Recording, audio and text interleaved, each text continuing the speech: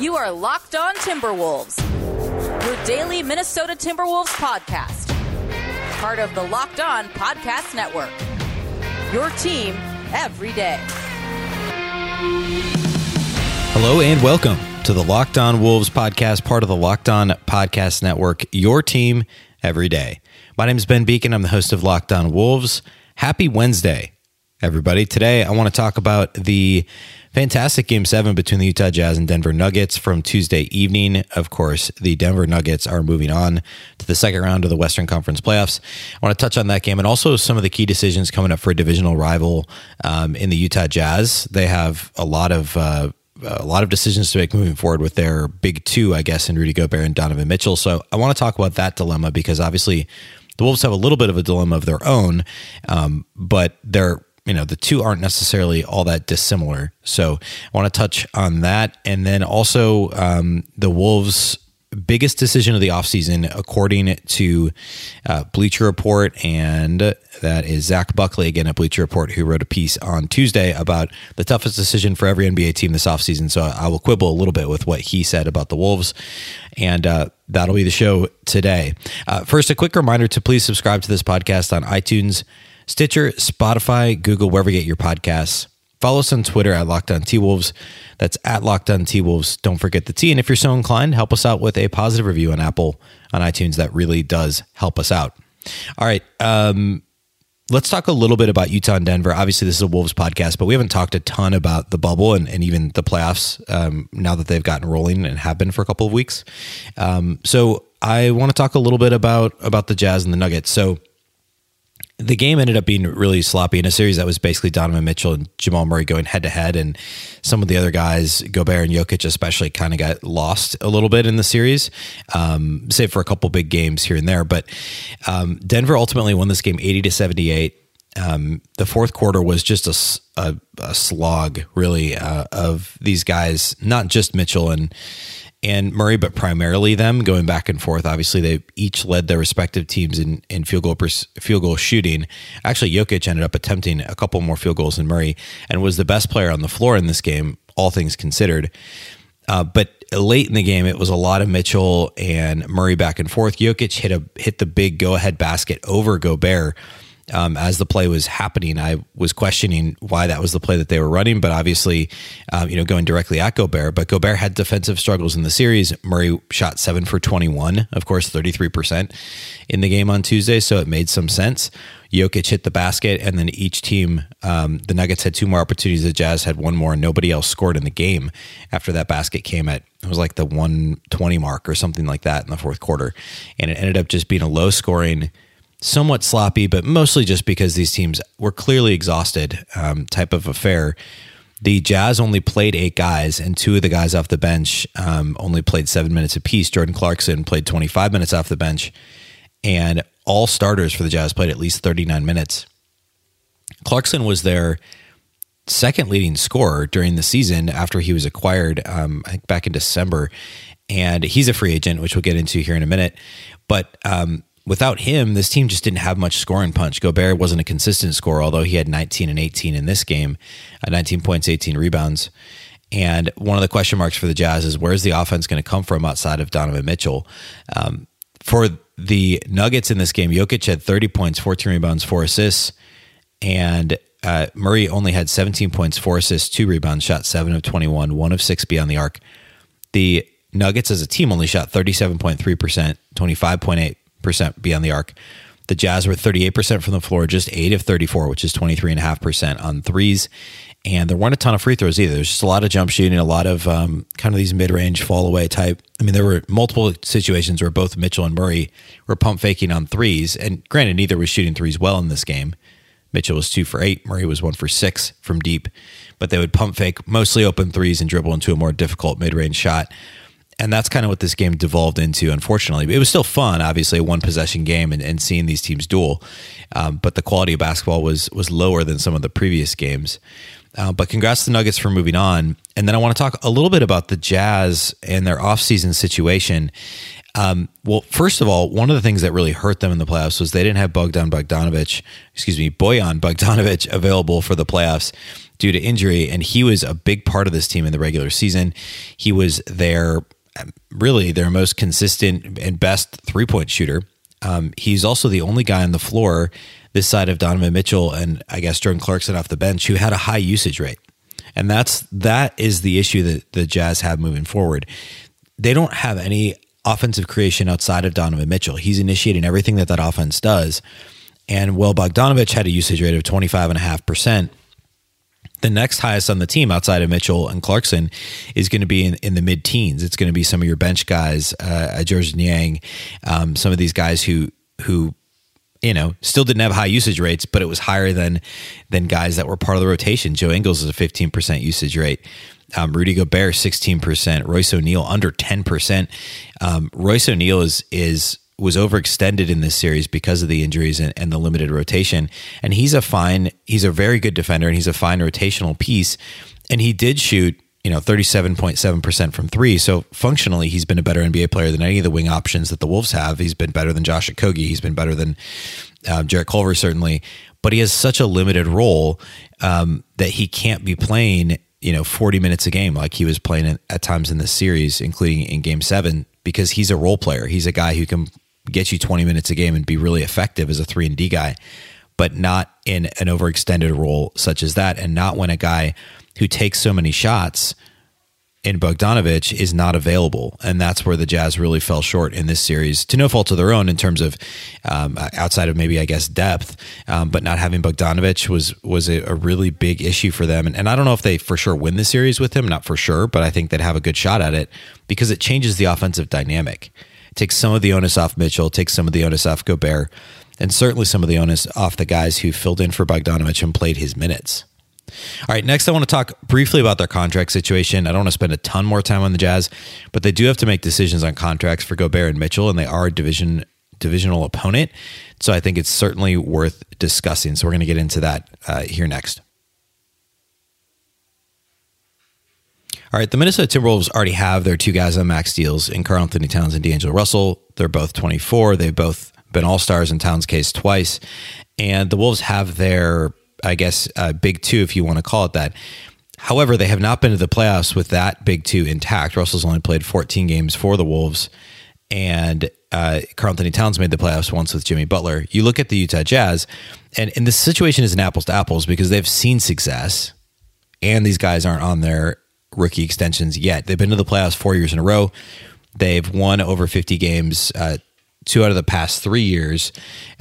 This year, obviously, they would have had they played a full season, but because of the COVID hiatus, they did not. But they've had a winning percentage of over 58.5%, over .585 over the last 4 years under Quinn Snyder. And they've lost in the first round each of the last 2 years, which, regular season-wise were about as good as they have been. Now that you've had Donovan Mitchell emerge a little bit, Rudy Gobert's been great now for 4 years, and this is the post-Gordon Hayward era, and they've been really good. So it's tough to say they need to blow this up.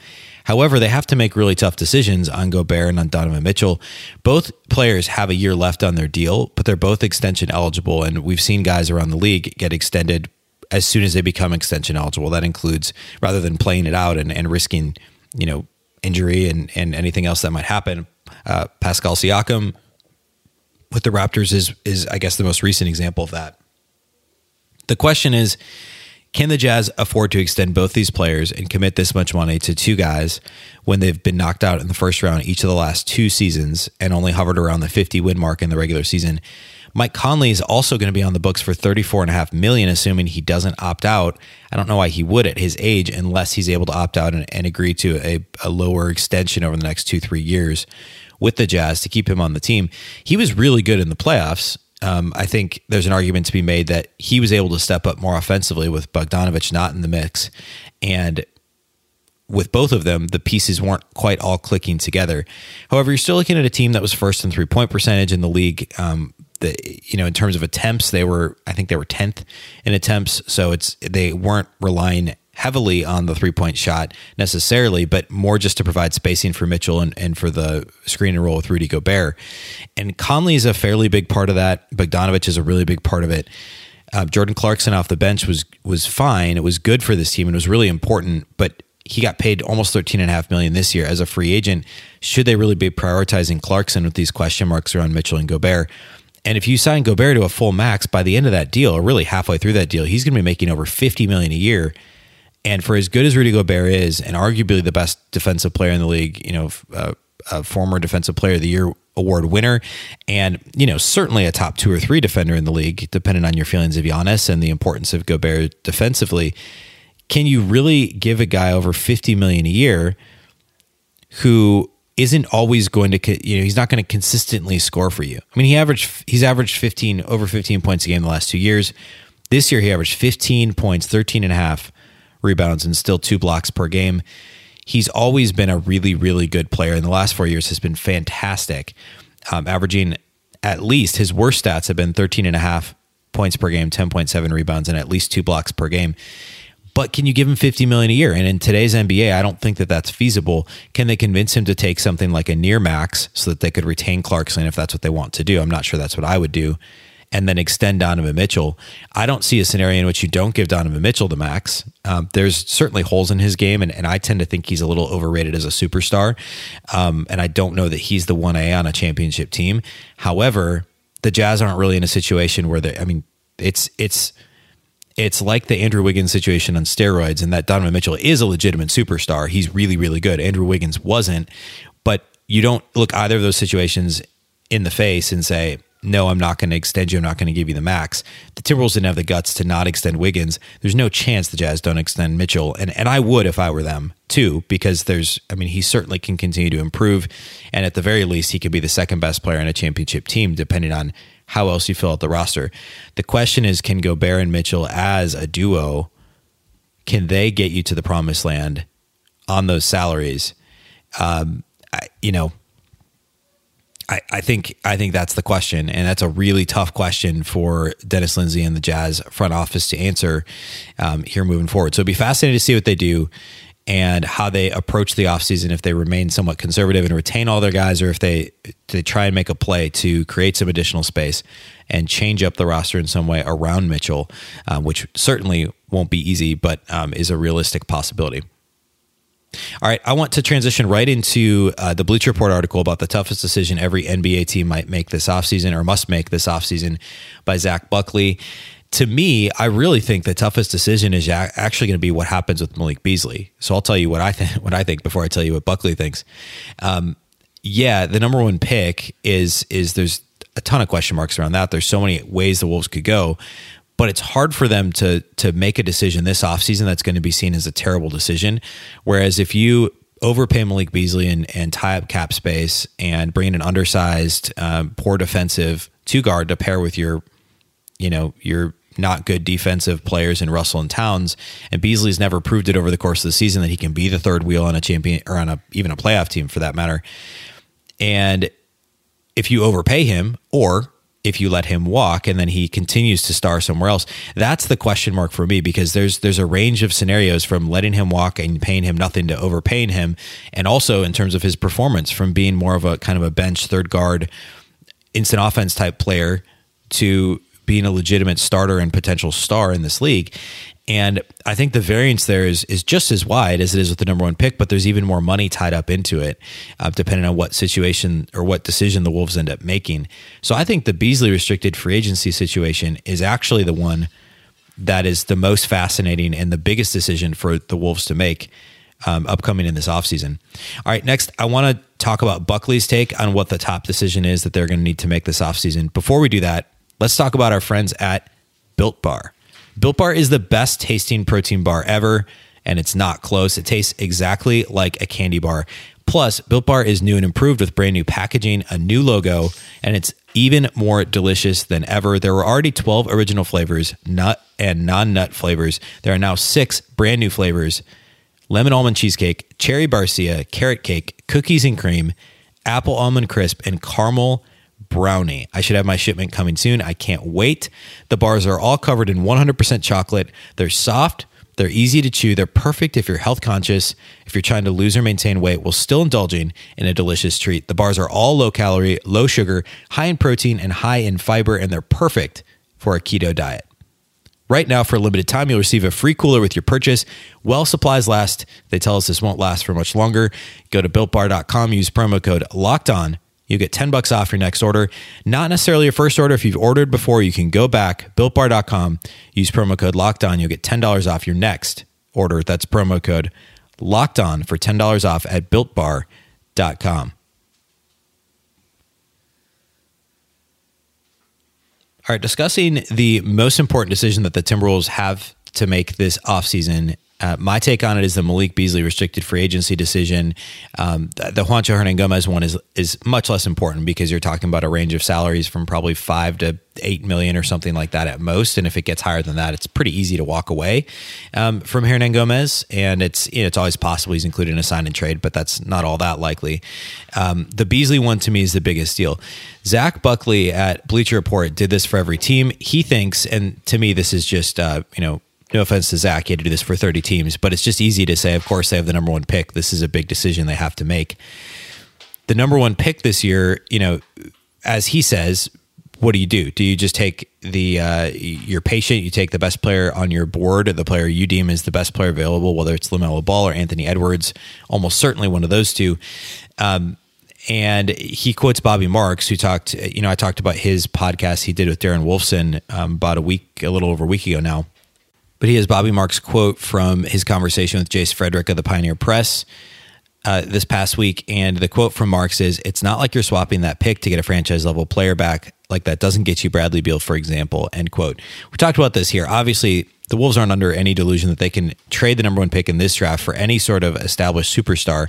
But packaging that pick with somebody else, whether it's James Johnson's $16 million option contract once he opts in, whether it's Jarrett Culver and or Josh Okogie, really anything short of D'Angelo Russell or Karl Anthony Towns, that pick does have some value. And so then Buckley goes on to list some of the names we've discussed here. He mentions Victor Oladipo and John Collins, Zach LaVine, Lauri Markkanen, that type of a player who's a borderline superstar with superstar upside. Certainly Oladipo is a superstar already, but the question with him, as we discussed, I think it was on Monday's show or Tuesday's show, is that he's a free agent after next year, unless the Wolves are fairly confident they can re-up him quickly and that he's worth that given some injury concerns that he's had throughout his career. Collins, LaVine, and Markkanen are all not stars. They're close. You could argue Collins is. They're basically borderline stars with upside remaining that could potentially be the third wheel on a playoff team. Can they be the third wheel on a championship contending team? That's a huge question mark. And if the answer is no, do you trade the number one pick even in a weak draft to gain somebody who, takes you from 115 points a game to 125 points a game and your defense doesn't get any better? And you could say that about all three of those guys, Collins, LaVine, and Markkanen, among others. So the question is, do you take the best player available, fit be damned, whether it's Anthony Edwards or LaMelo Ball? And I think Edwards fits from a positional perspective, but as we've said, I don't like him as a prospect, and certainly not a number one. Or do you take Ball and figure out the rest later? And I'm still on record as saying that I think that's the route the Timberwolves are going to go. I think ultimately you see the Wolves keeping the pick and drafting Ball, and maybe trading Ball before training camp even starts, a la the Cavs trading Andrew Wiggins to the Wolves for Kevin Love, after Summer League, before training camp. That sort of a situation is a possibility if the team is unable to trade the pick before the draft. I still think that's their first option, but there's so many ifs involved in that. There's so many question marks on, what comes of this. What market is there for the number one pick? So if they stay put, I think it's still LaMelo Ball as the ultimate selection. But that to me is the other, obviously, the 1B to the Malik Beasley situation for this offseason. And to be clear, obviously the number one pick has the best potential. I think that there's still the possibility that they can trade it for a player that's better than Malik Beasley. But I think in a vacuum, the decision for Malik Beasley is going to be worth more dollars now than what they do with the number one pick long term. Because if you draft LaMelo Ball and he's not a fit, there's still going to be some market for trading him even before you extend him. If you trade the number one pick, I have full confidence in Rosas making that decision and still retaining value. And that's another thing that we talked about in the Sam Vecini article on The Athletic the other day. Gerson Rosas is all about value. That's what's most important to him. And he's only going to trade that pick if he can get requisite value back. He's not going to make a leap just to make a leap. All right, that's all we have for you today on the show. Later this week, we are going to continue talking about this offseason. We're also going to get back into the draft big board. We're going to get into the mock draft crossover 4.0 with other Locked On NBA hosts. So we'll look forward to doing that. Thanks once again for listening to the Locked On Wolves podcast, part of the Locked On Podcast Network. Remember, the Locked On Network is your local experts on the biggest stories. You can subscribe to this podcast on iTunes, Stitcher, Spotify, Google Podcasts, wherever you get your podcasts. Follow us on Twitter at Locked On T-Wolves. That's at Locked On T-Wolves. Don't forget the T. Once again, I'm Ben Beacon. This is the Locked On Wolves podcast, and we'll catch you next time.